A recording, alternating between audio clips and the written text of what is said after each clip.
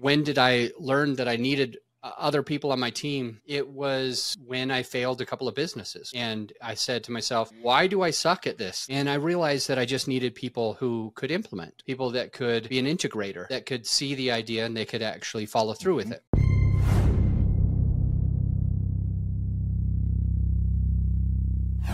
Hey everybody, welcome to another episode of the Build Your Team Show. As always, I'm Atiba and I'm today with a guy who is all about growth. Now, y'all know I love growth, right? And he talks about growing your show, but Adam, we're going to start off talking about growing our teams. Adam, welcome to the show, buddy. Yeah, I'm glad to be here. I'm excited to hang out with you. Yeah, absolutely. Absolutely. Now, I know this is going to be a great show. Now, the rest of y'all who are just listening to us, y'all probably like, why are you saying it's going to be a great show? It just started. Well, me and Adam had a ton of trouble getting to this point. And I know in order for us to have overcome all of that, it's about to be great. It's about to be great. So Adam, I got to ask you, man, take me back to in your company when you were at a place where you realized you needed to hire and you needed to grow the team. You couldn't do everything anymore by yourself. What was that like? What was going on in the business? What were you afraid of? What were you excited about back then? Well, honestly, I've had multiple different businesses. Some failed, some were fine, some were great. But the point is that I've tried a few different things. And one thing that I have tried, and I hope the listener doesn't try, I want them to like learn from my experience. And basically that is that you don't want to be starting like 4 businesses all at the same time. So I started a capital group where we gave money so that people could do fix and flips. I had another couple of rentals. So I had some real estate in multiple different cities.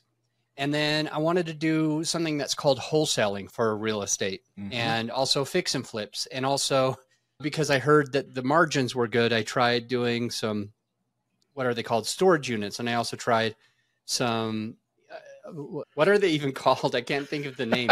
They're the trailer, like kind of like a trailer home, but that's not the mobile home parks.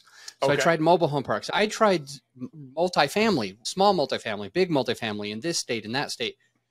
And I was freaking out. So the first big takeaway for the listener is just don't start lots of things at the same time. I ended up selling my shares for, I don't know, $20 in a few of those companies because I just couldn't handle it. I learned that I'm the type of person who's more of a big picture person and less of an implementer, less of the type of person who implements and makes things happen. I'm the one who kind of has the idea. And then I'm done. Once the idea happens, I'm usually done. So when I was starting businesses, I learned that I wasn't very good with my accounting. I learned I wasn't very good at multiple things. So to answer your question in the most simple fashion, when did I learn that I needed other people on my team? It was when I failed a couple of businesses. And I said to myself, why do I suck at this? Like when I get it started, it starts off so well, and then it comes to a crash. And I realized that I just needed people who could implement, people that could be an integrator, that could see the idea and they could actually follow through with it. Yeah. So that's where I started. And I've built teams in multiple different ways. One of the ways is I didn't have a whole bunch of capital. And so I thought, if I bring on business partners, then I don't have to pay them right now. I don't have to give them a W-2 right now because I am pretty much out of money. So instead, we'll make the business make money, and then we'll take distributions where they'll make some and I'll make some. Right. So it sounds smart. Honestly, it sounds like really good to the listener, I'm sure. But I don't think that it's for everybody. Me in particular, I was pretty bad at having a business with business partners because I had an expectation that my business partners would work, and they had an expectation of me that I would work. So then it turns out, and this happens a lot, that both of us, me included, are entitled. we're entitled. We've started it, and now we don't want to do anything. And so we're expecting our business partner to do all the other stuff, but neither of us will because we're both lazy or whatever. So finding the right business partners is tricky. Finding business partners that you're going to match with is tricky. So I decided after some time to hire people and pay. And instead of doing that locally to where I live and paying something like, let's just call it $50 per hour. Instead of doing that, I went to the Philippines and hired people at, let's just say, approximately $5 an hour. So I could basically get 10 people for the price of one person. And it works, and it works out pretty well. And I can give some tips on if you're going to have a virtual assistant. But the very, very, very first person, I had multiple businesses going, some with business partners, some by myself. And everybody kept telling me that I seemed really busy, and they said, you need help. And so I didn't know how to get my first virtual assistant. I didn't even know how to get it out of my head to tell them what to do. And I felt like it would just slow me down in order to like try to figure out how to hire and train somebody for the first time while I'm already working 120 hours in a week, which is, no exaggeration. Some of the weeks were easily 120 hours. It would be like 16 hours a day, 7 days a week. Yep. So I ended up doing it like this. And this is just how I got my very first virtual assistant. That was my first employee. I had multiple different businesses, some with business partners, some by myself. And I hired her to just help me only. So I was paying her out of my pocket. The way that it started is I told her, let's just get on a Zoom and I will share my screen with you the entire time I'm working. And you're going to only be part-time. I can't even imagine trying to figure out how to put you to work for full-time, but we'll bring you on for 4 hours a day. And all you do is just be on the computer with me. That's it. Her name's Jerisa, and almost 7 years later, she's still running my company. She runs 30 some odd more people. And with her, it was probably not easy for her to just sit there and do nothing. And I told her, just any idea you have, anything you see that I'm doing and I'm doing it wrong, I might ask you, hey, buy some flowers for my sweetheart. Hey, could you book? Hey, I've been needing to do this. Could you book us a trip to Aspen and just get that taken care of so that I don't have to stress about it anymore? So anytime I had an idea, I would just tell her. Or I would say, hey, could you reply to this person? So she got access to my email as well. Hey, could you reply to them? Go in, and all I want you to say is basically this. And within a week, I went from one part-time virtual assistant to a full-time virtual assistant who hired 3 more. Why? But hold on, why though? Why so fast? Why a week? What happened? After a few days, after about a week, I realized that Jerisa was now able to handle all of these things for me. She started systemizing my efforts. She started putting in things so that when this happens, this automatically happens. So she started streamlining stuff. And when she was able to streamline stuff, I had a lot less on my plate. And so I was able to just say, let's take you to full time. So in about, let's call it 8 days, I said, I don't want to do part-time anymore. Can you go full time? She's like, yeah, that's what I always wanted. So, and then after a short amount of time, I said, hey, do you have anyone else that we could hire to do those things that you're talking about? And the truth is, and I think this is a very inspirational story, I went from barely making ends meet. I was probably netting 60 grand in a year to netting for the next 3 years in a row, netting 600,000 per year to myself. And it was scary. It's like taking a leap of faith. I remember when I had my 40th birthday, I was gifted to jump out of an airplane. Nice. Oh, goody. So when I'm flying up there, I did not want to jump out. I was like, no, no, no, no. This doesn't seem right. This doesn't seem safe. Why would you jump out of a perfectly good airplane? I ended up jumping, and when I got to the ground safely, when I safely got to the ground, my instructor said, "Hey, how was that?" And I said, "It was awesome." And I gave him a cuss word. And he goes, "Would you do it again?" And I said, "Hell yeah, I would. I would definitely do that again." So it comes from like this place of we don't know what to expect because we've never done it before. We've never hired before. To now that we're on the ground and our life is much better for it, now that we realize that we were safe the whole way, it's like, yeah, I want to keep doing that. So I said to Jerisa, I was like, do you have any friends that would want to work with us? And they can offload some of those things you're talking about. And I went from basically being 190 hours to 120 hours a week,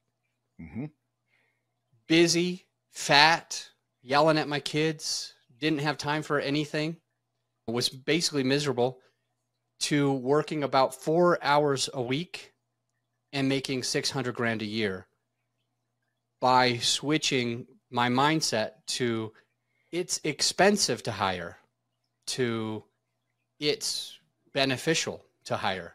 Yes. And it actually was the best thing for me because I made 10 times the amount of money 3 years in a row. So let's talk about that. Let's unpack that some more, because there's going to be someone who's listening to us who says, no way. There's no way that just hiring one chick and then having her bring in 3 friends, you 10x your revenue, your personal income, right? But talk to me about what that really looks like in terms of the freedom that it gave you and how that freedom allowed you to 10x. Yeah. The biggest thing is we need to be able to have our minds thinking. Our brains need to be able to process what's going on in our company. When we're tasked with all of the things to do, then we never get a chance to be a real CEO. A CEO is a visionary.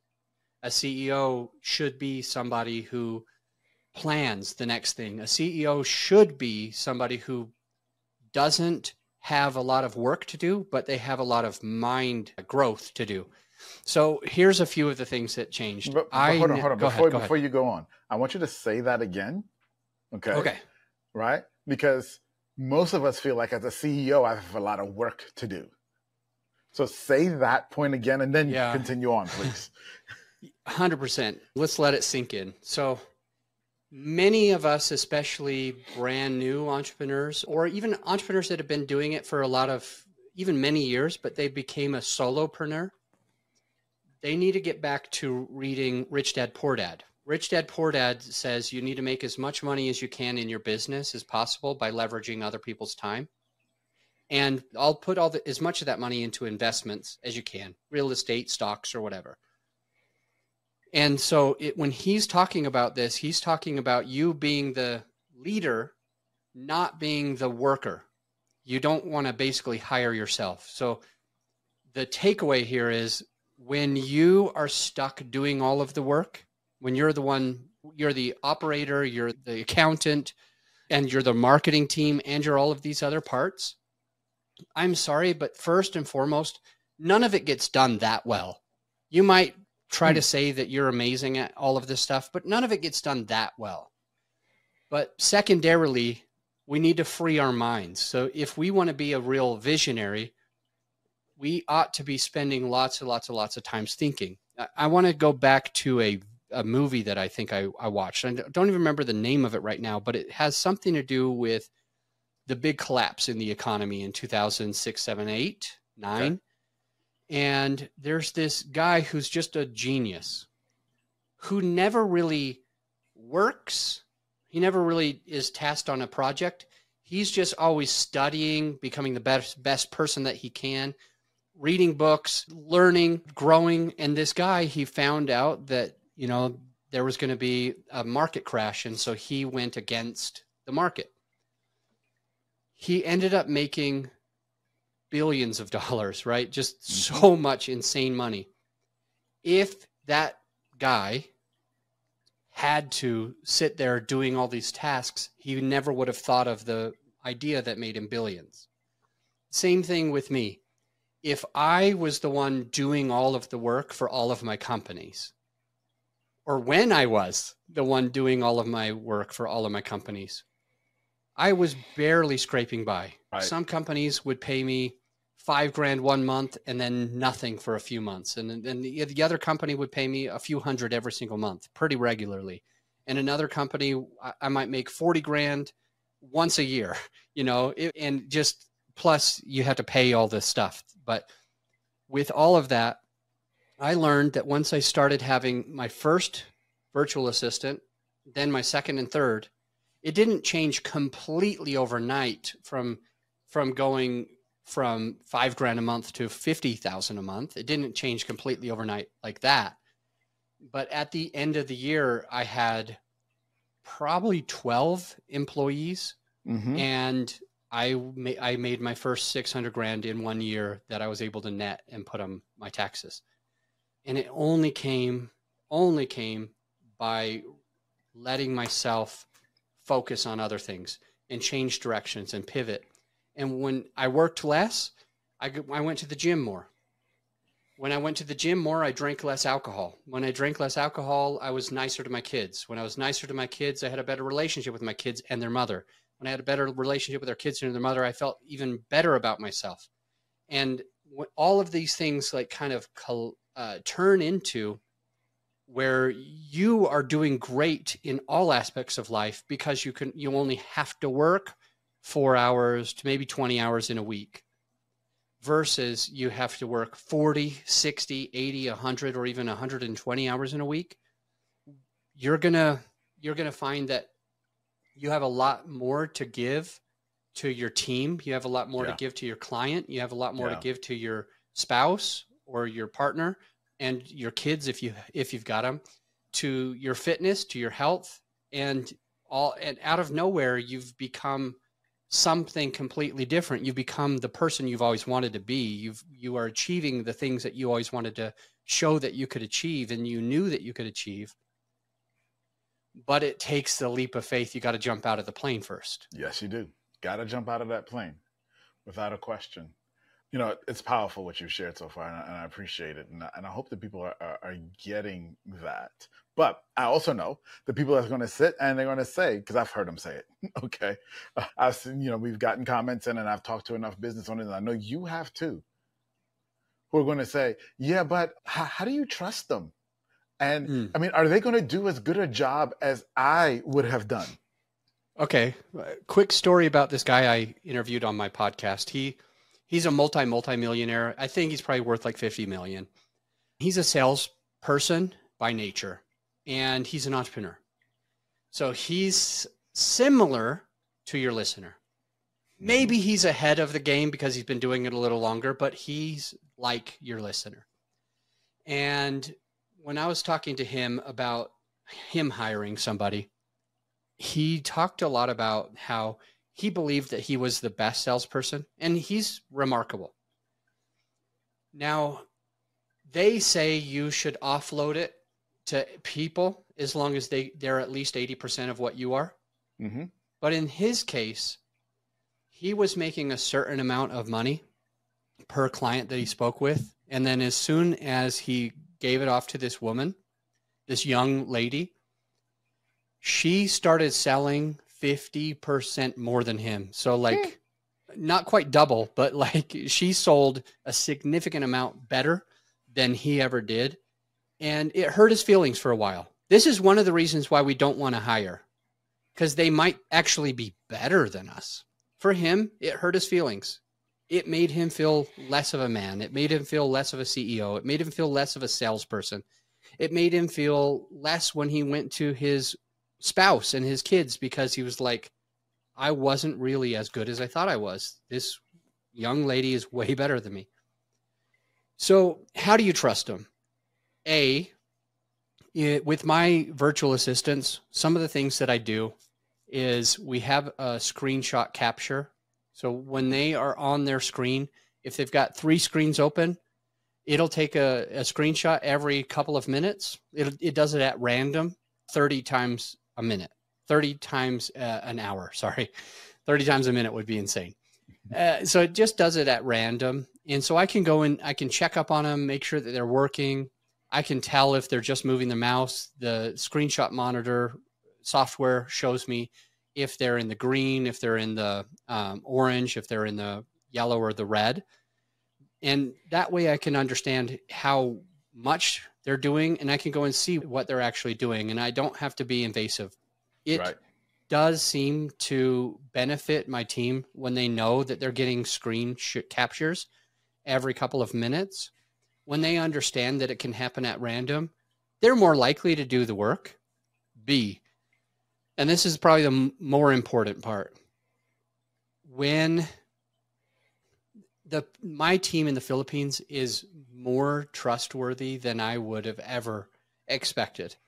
They are completely virtual, out in a totally different country. Now, I did go and visit them earlier this year, and I'll go again next year in a couple of months from now. But the point being that you would be surprised at how much they care about your business, how much they care about good feedback, how much they care. They get, I was going to say they get off on it, but they get excited about the rewards that when we just share it and say, good job.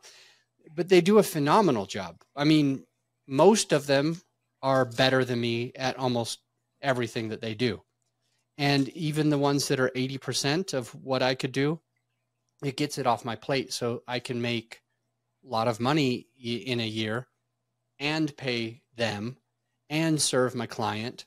So you got to take a leap of faith. That's a big takeaway. And sometimes they're going to be better. Sometimes they're going to be worse. Hire slow, fire fast. Feel free to do it like that. You might be in a big need where you're like, I'm going to hire 20 people overnight and try to train them. That might be tough. Hire somebody, get them into the position, make sure that they make your life easier. Then hire the next person, get them in their position, make sure they make your life easier. And then hire the next person and maybe use Screenshot Monitor to be able to know what they're up to.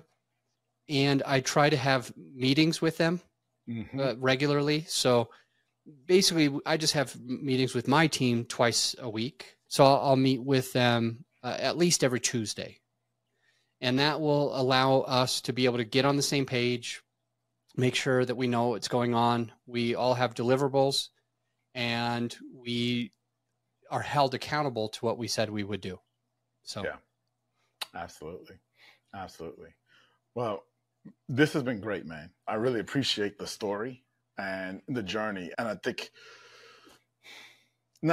know, this is what people needed to hear, because it is easy. It is easy to be scared, and it's easy to say, how do I take that leap of faith? And you're living proof of that leap of faith and why it worked. And yes, the 10X is great. And maybe you don't achieve 10X, but maybe you achieve 2X. The point is, and you said it so well, as the CEO, we need the mental capacity to be able to think, to have the freedom to think, because that's what we're here to do, not to be the widget fixer or the button pusher or the screw turner, as they say, right? So, Adam, I got to ask this, because we've talked about your staff, right? And clearly your staff is amazing in being able to help you execute all of they've helped you execute over the last 6 or 7 years. But what the heck are they helping you execute, buddy? What do you do? Who do you serve? And how can people reach you? Yeah, right now, my main business is a podcast agency. So we do all the editing and post-production, video editing. We create promotional material that goes on social. We do all the posting for our clients. And we'll email their guests. So if they had a guest on their show, we'll take care of creating the promotional materials and sending it to them, posting on their social, doing all that back office stuff. So I've got one part of my team. There's a few people that they only do audio editing. Another part of the team where they only write show notes.